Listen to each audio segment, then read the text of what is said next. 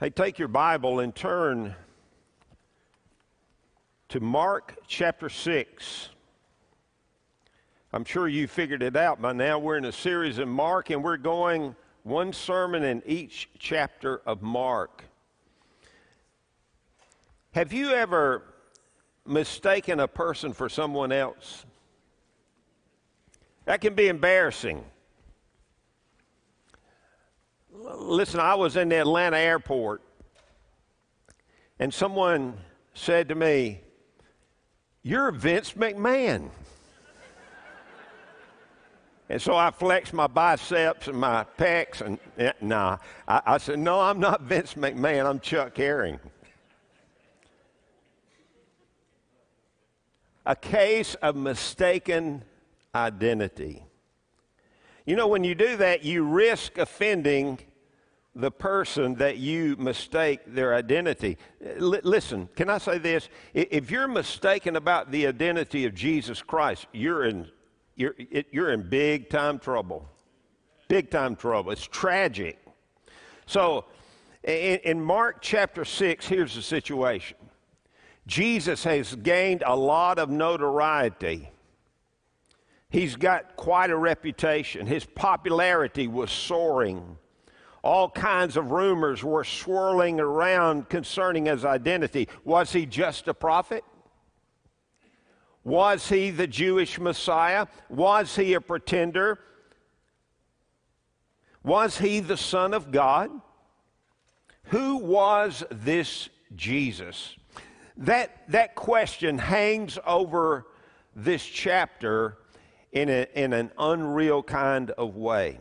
Now, when he went to his hometown of Nazareth in the first part of chapter 6 here, he walked in and he wanted to preach and teach about the kingdom. He wanted to heal people and do miracles and extend the kingdom of God. But do you know what? There was a case of mistaken identity by the people of Nazareth because they viewed him as the little boy who had grown up in Nazareth, the son of Joseph and Mary. And the Bible says that he couldn't do many miracles there. A case of mistaken identity. Jesus sent out the 12 to go into the villages around Galilee and to preach the kingdom of God and to preach repentance. And when they came back, they reported to the Lord Jesus.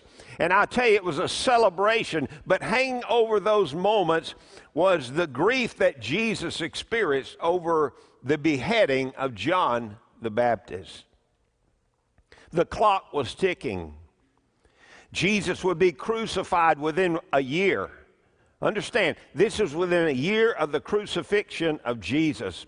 It was time for him to take his ministry to the next level, and that included making sure that people could understand his true identity, including his own disciples. With that being said, I want to point you to a miracle that is found in all four Gospels. This is the only miracle that Jesus ever did that's in all four Gospels. So that would indicate to us that this must be a very important miracle, and there must be some important lessons that we need to learn from this miracle. Now I want you to notice verse 30 to 33. The apostles gathered together with Jesus, and they reported to him all that they had done and taught. That must have been some kind of report.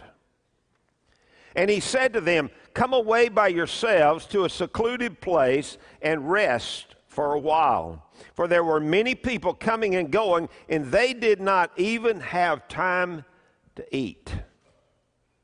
They went away in the boat to a secluded place by themselves, and the people saw them going, and many recognized them and ran there together on foot from all the cities and got there ahead of them.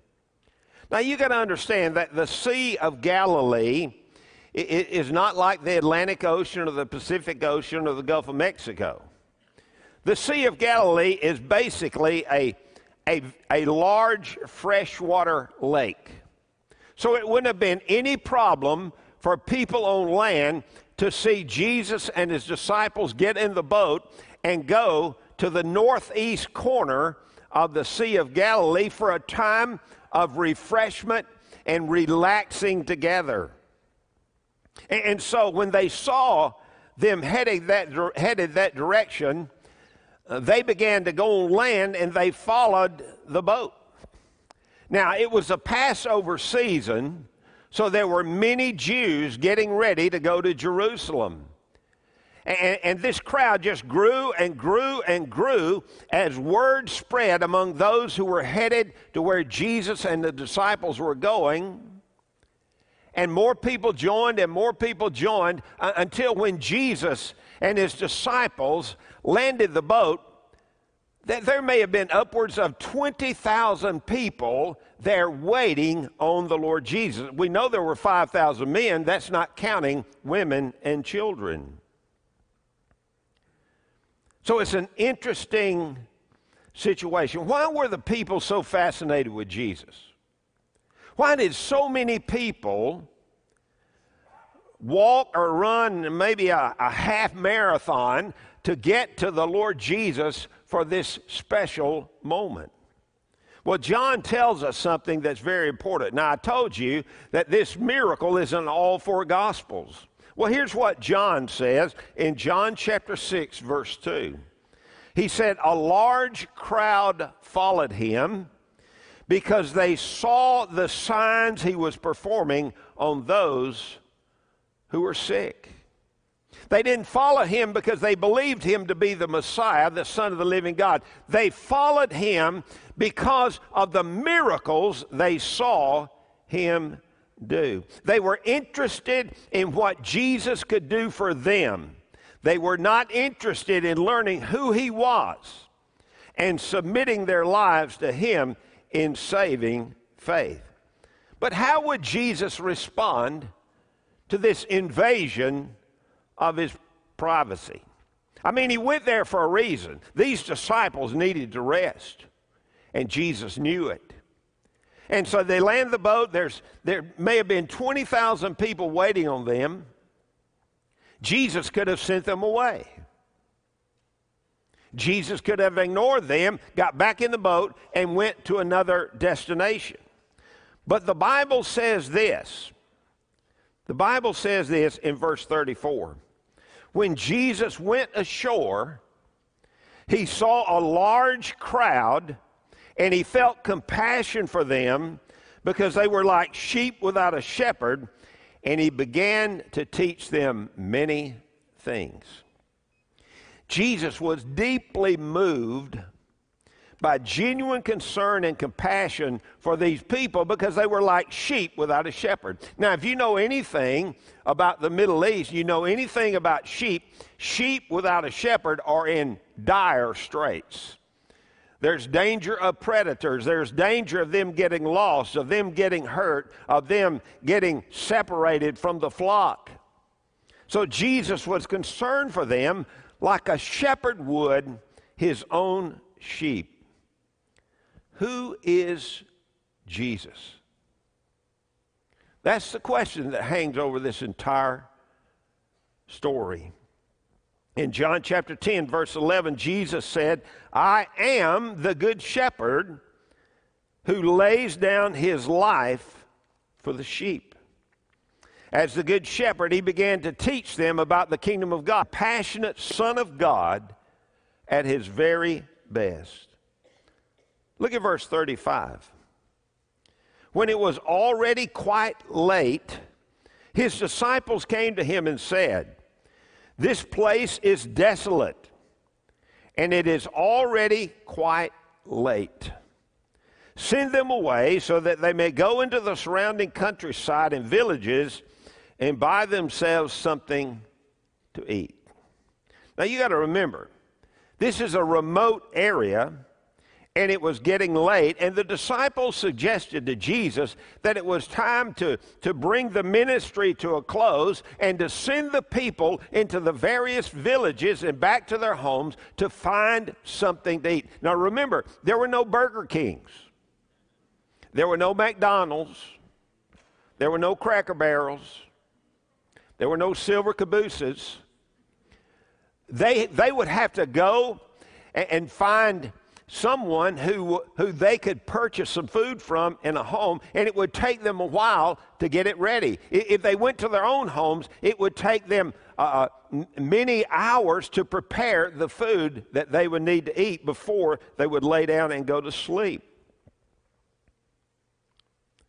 I'm not sure the disciples were ready for the bomb that the Lord Jesus was about to drop in their lap.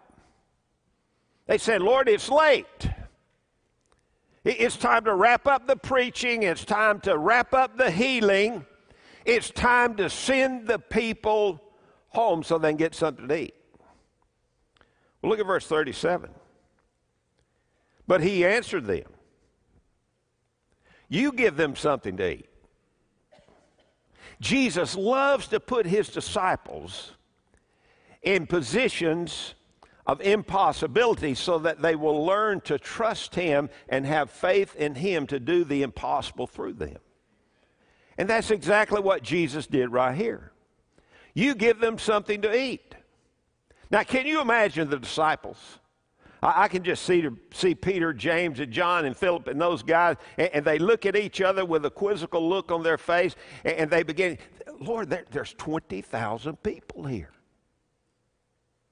And Jesus said, well, what do you have? What do you have? You know what they found?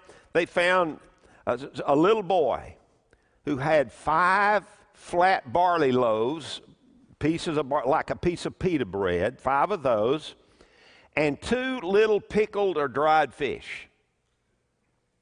And they began to calculate what it would cost to go somewhere, and remember, there were no Krogers either, right? There wasn't. They said, look, it would take 200 denarii to buy enough bread to give them something to eat. How could Jesus expect these men to feed that many people? Undoubtedly, the disciples reached the conclusion it's impossible. Or was it? Jesus knew what he was about to do. He also knew how important it was to build the faith of these men as they moved to the time of the crucifixion and resurrection and ascension. Jesus was going to entrust these men with the glorious gospel of Christ. Jesus was going to entrust these men to be the leaders of the newfound church that Jesus promised to build, and promised that the gates of hell would not prevail against it. It was imperative that they understand who he was and what he was capable of doing. So in verse 38 we read, and he said to them, how many loaves do you have? Go look. And when they found out, they said 5 and 2 fish. And he commanded them, that's all the 20,000 people, he commanded them all to sit down by groups on the green grass. That green grass little tidbit tells us it's about the Passover season. During the Passover season, the grass on the hillsides there in Galilee turns green. So Jesus commands all these people to sit down in groups of hundreds and groups of 50. It was like, if you were to look at it, it was like the rows of a vegetable garden. That's what Jesus was looking for. You know, in a vegetable garden, you've got a row of cabbage, you got a row of tomatoes, you got a row of green beans, you got to have a row of purple hull peas. You got to have purple hull peas there. And basically, that's what Jesus wanted out of this large group of people. He wanted them in groups of 50 and groups of 100, arranged like the rows of a vegetable garden. You say, well, why was Jesus doing this? He was getting ready to feed them. That's exactly what he was doing. The disciples didn't understand that, of course. So they had 5 pieces of flat barley bread, 2 small pickled or dried fish, and it was a little boy's lunch. They were focused on what they lacked. Jesus was focused on what they had. Jesus saw possibilities where the disciples only saw impossibilities. Now, what Jesus did next must have added to their shock. He said, look, get the people in a position where they can relax and enjoy a meal. Mark 6:41, the Bible says, and he took the 5 loaves and the 2 fish, and looking up toward heaven, he blessed the food and broke the loaves and kept giving them to the disciples to set before them, and he divided up the 2 fish among them all. Now get the picture here. In the hands of Jesus, 5 little barley loaves and 2 little dried or pickled fish is enough to feed 20,000 people. And he began to break it, and the more he broke it, the more it multiplied. And those disciples, can you picture them? They come to the Lord Jesus with their little baskets, and Jesus fills up their baskets with bread and fish, and they go and they serve this row, and they go and they serve this row. They come back with empty basket, and to their surprise, there's more bread and there's more fish, and Jesus fills them up again and this happens until every person on that hillside had a meal. I might add, a satisfying meal. Look at verse 42. They all ate. Now, what does the word all mean? It means every single one of them. Every little boy and girl got some fish and bread. Every mom and dad got fish and bread. Every grandmother and grandfather got fish and bread. And the Bible says in verse 42, and they all ate, and get this now, and were satisfied. They were satisfied. The word satisfied speaks of being gratified to the point where they didn't want anything else to eat. It's like a Thanksgiving meal. You know, Thanksgiving meal, you sit down and there's all this delicious food, and you sit down and you eat and you eat and you eat, and you get up and you say this, I couldn't eat one more bite. That's exactly what they experience. That's what the word satisfied pictures for us here. Jesus used the same word in the Beatitudes in Matthew chapter 5, verse 6, where he said, blessed are those who hunger and thirst for righteousness, for they shall be what? Satisfied.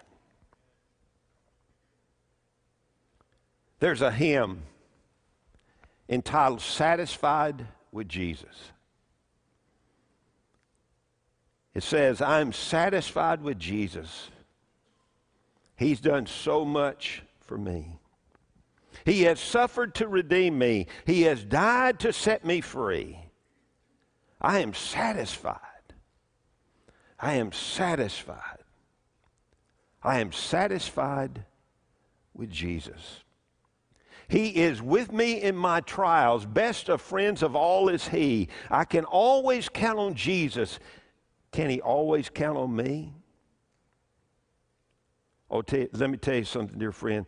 Jesus is the only one in all of creation who can satisfy the deepest longings of your soul. The only one. He can forgive your sins. He can give you hope. He can give you eternal life. He can add purpose to your life. He can apply God's promises to your life. He can help you to live in victory. He can heal your broken heart. He can guide you through a maze of confusion. Do you know who He is? Do you know who He is? Do you know that He is capable of doing anything that needs to be done to help you have the kind of life that can only be categorized as satisfying? Satisfying. Are you satisfied with Jesus? Are you? Today, are you satisfied with Jesus? Hey, the rest of this song goes like this.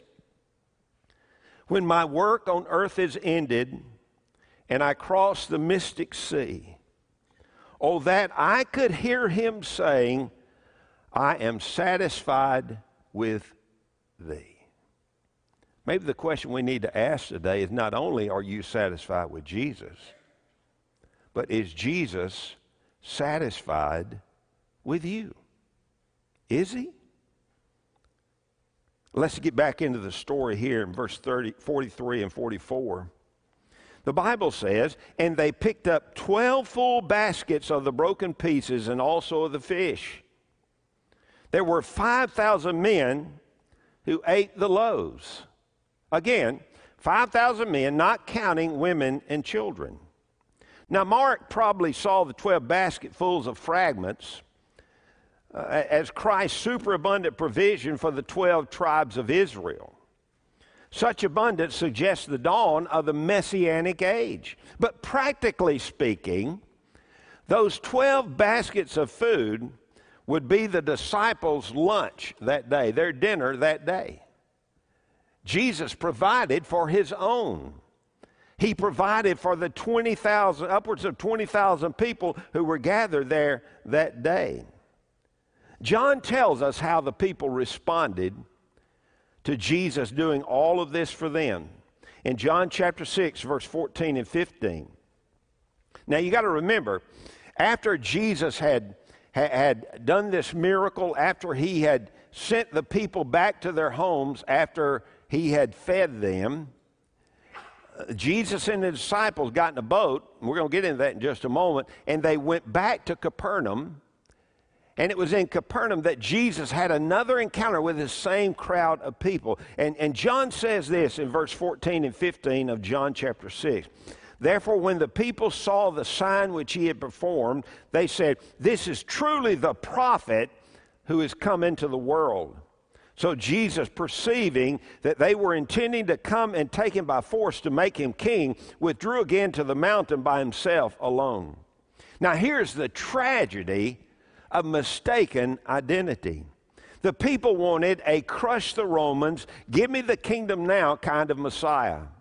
Their desire was for a Messiah who would meet their physical needs, to make sure they had plenty of food at all times, to make sure that they were well taken care of in the physical realm. They totally misunderstood the Lord Jesus Christ, who he was and what his mission was. In fact, in John chapter 6, verse 66, the Bible says this. I want to read it to you. Same crowd of people. Listen to this. John chapter 6, verse 66. As a result of this, many of his disciples withdrew and were not walking with him anymore. Jesus knew how to thin a crowd out, didn't he? A crowd of people who were half in and half out, right? And they withdrew from him, and they didn't follow him anymore. It's the tragedy of mistaken identity. Listen, I would encourage you to really look deep in your heart and really ask yourself this question. Do I know who Jesus is? Do I really know who Jesus is? Do I know what he's capable of doing? Have I given my heart and soul and life to Jesus? Listen, one truth just sort of leaps out of this entire chapter, and here's that truth. You can't ignore Jesus.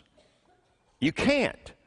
No matter who you are, no matter how hard you try, at some point in your life, your life is going to intersect with the life of Jesus. You can be an avowed atheist.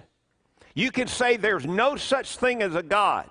You can be an agnostic and say, well, I don't know if there's a God or not. Or you can be someone who has followed another religion, a false religion, a false teaching. And you can say, I'm not so sure about you. I can tell you, dear friend, one day, your life will intersect with the Jesus of this Bible. You can't ignore Jesus. To take 5 loaves and 2 fish and feed upwards of 20,000 people reveals that he is anything but ordinary. He did things that nobody else could do. He healed lepers. He gave sight to the blind. He raised the dead. He made the lame to walk. He ordered a storm to stop, and it stopped. He walked on water. He turned water into wine. Nobody else in all of human history has been able to do the kind of stuff that Jesus did. Nobody. But he also said things that nobody else would dare to say. He said he was God. In John chapter 14, verse 1, you believe in God, believe also in me, making himself equal with God. He said, I and the Father am one. Philip, you've seen me, you've seen the Father. Jesus declared to the entire world of his day, I am God. Nobody else was saying that. And he said he was the only way to go to heaven. He said, I am the way, the truth, and the life. No man comes to the Father but through me. What an audacious claim. Jesus of Nazareth said, I'm the only one who can get you to heaven when you die. He said he was without sin. He said he never committed a sin. Have you ever heard of anybody in your life making such a claim? He said that he could give a person eternal life. He said that if a person dies, yet he shall live. He said that he would die for our sins. He said that he would be raised from the dead. He said that he would come again. Now, when somebody says the things that Jesus said and does the things that Jesus did, you can't ignore them. You can't ignore them. And God forbid that you mistake the identity of Jesus by passing him off as another prophet or as one of many gods or as a fraud. This would be absolutely tragic for you. The question that had been hanging over the human race since the day the angels appeared to Mary and Joseph telling them about the birth of Jesus, the question hanging over the human race is, who is Jesus? That's always been the question. And it will always be the question. Now, the miracle we've studied today reveals three truths about Jesus. Number one, the identity of Jesus. Later, Jesus would take his disciples to Caesarea Philippi. Some of you went with me to Israel, and we stood right there at Caesarea Philippi, where there is a host of carved out niches in a stone mountain hill-like thing where they place false gods, idols. You know what Jesus said to his disciples in that context, with all these places for idols around? You know what he said? Who do the people say that I am? The disciples said, some say John the Baptist, and others say Elijah, but others say you're one of the prophets. But then he asked them this question, but who do you say that I am? Peter, James, John, Matthew, Philip, Nathaniel, who do you say that I am? And Peter, answering for the group, said this, you are the Christ. You are the Christ, the true Jewish Messiah, the Son of the living God. Can I ask you, do you believe in your heart that Jesus is the Jewish Messiah? Do you believe in your heart that Jesus is the Son of God? Do you believe in your heart that Jesus is the one and only Savior of the world? Do you believe that he is the King of kings and Lord of lords, and that one day every knee will bow of those who are in heaven, on earth, and under the earth, and every tongue will confess that Jesus is Lord to the glory of God the Father? Do you believe that? I believe it with all my heart. and I put my faith and trust in Jesus as my Lord and Savior, will you receive him? Will you commit your life to him? Jesus said this, truly, truly I say to you, John 6:47, he who believes has eternal life. Have you received Jesus as your Savior and Lord? This miracle reveals the identity of Jesus. But it also reveals, number two, the capacity of Jesus. This miracle reveals to us that Jesus can do anything. Can I tell you this? If Jesus can take five little flat pieces of barley bread and two little fish and feed upwards of 20,000 people, he can do anything. He can do anything. So look, if you really believe that nothing is impossible with Jesus, then when he drops a challenge in your life as a believer, and he will, I'm talking to believers now, he will put you in a position that seems impossible to you, then you need to never doubt his ability to do through you what only he can do. I never will forget when God called me to preach. I was a coach. I thought I'd be a coach the rest of my life. I didn't like to get in front of great crowds of people and talk. And he called me to preach. And it was a moment where God was not interested in me trying harder. He was interested in me simply believing him, trusting him. That's the issue for our lives as a believer. He wants you to know that your success depends on him. And I can tell you this, any success that comes from this pulpit comes from Jesus, not from me. I promise you that. Never shy away from attempting great things for God and expecting great things from God. So this miracle reveals the identity of Jesus and the capacity of Jesus, but it also reveals the reliability of Jesus. Now there's a story tacked onto this miracle that's very important. Very important. In fact, look at verse 45. Immediately, Jesus made his disciples get into the boat and go ahead of him to the other side to Bethsaida, while he himself was sending the crowd away. Why? Because the crowd wanted to make him a king. They wanted a militaristic king. They did not want a savior. They wanted a king who would crush the Roman government and set them free from Roman oppression. And he didn't need his disciples to get caught up in that stuff. So he put them in a boat, told them to go to Bethsaida. After bidding them farewell, he left for the mountain to pray. And when it was evening, this would be about 3 a.m. to 6 a.m. When it was evening, the boat was in the middle of the sea, and he was alone on the land.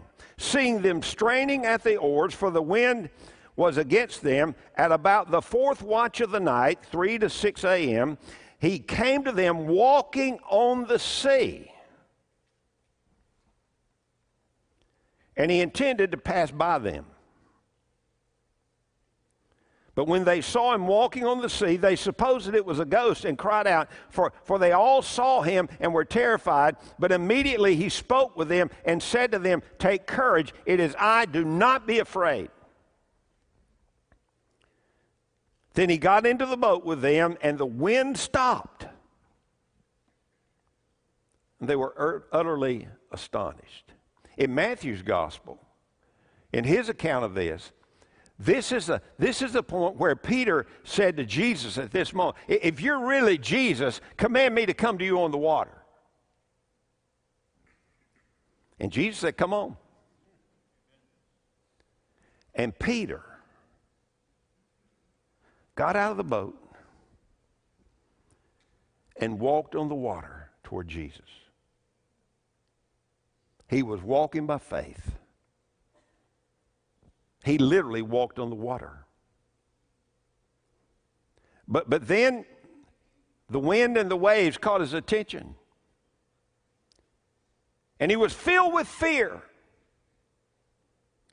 And when his faith dissipated, he began to sink. What did he do? Jesus, save me. And Jesus reached his hand down and took Peter and brought him back up and carried him to the boat. You see, friend, look. Jesus expects us as believers to walk by faith.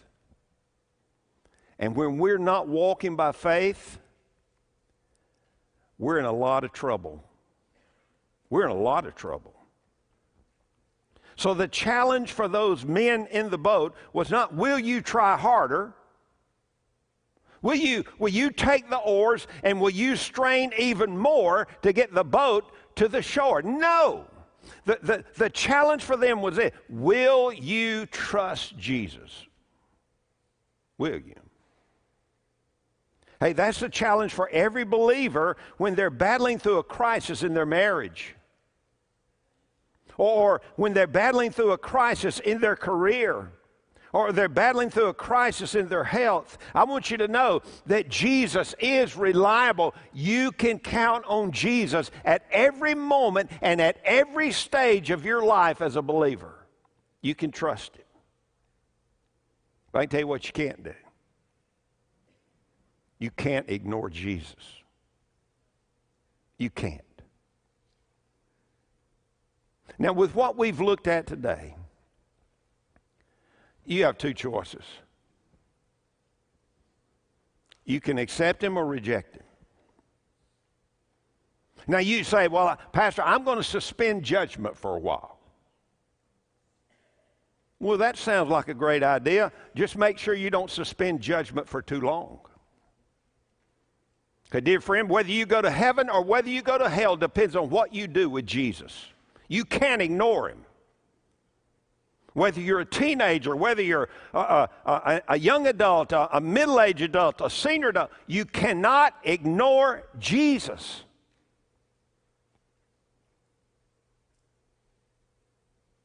We've looked at His identity. We've looked at His capacity. We've looked at His reliability. Why would you not want to give your heart to Jesus? Now I'm going to ask our worship team to come and to get ready. And what I'd like for you to do right now, I want you to really look in your heart. Are you ready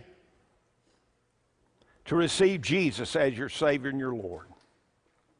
I'm going to ask our staff to come. We're going to have staff members down here to minister to you. And if you would like to talk with a staff member about your faith in Jesus, about a relationship with Jesus and what that means, you come to one of our staff members.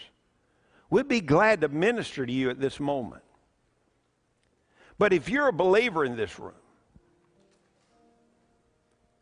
and maybe you're struggling with the capacity of Jesus, and you're in what seemed like an impossible situation,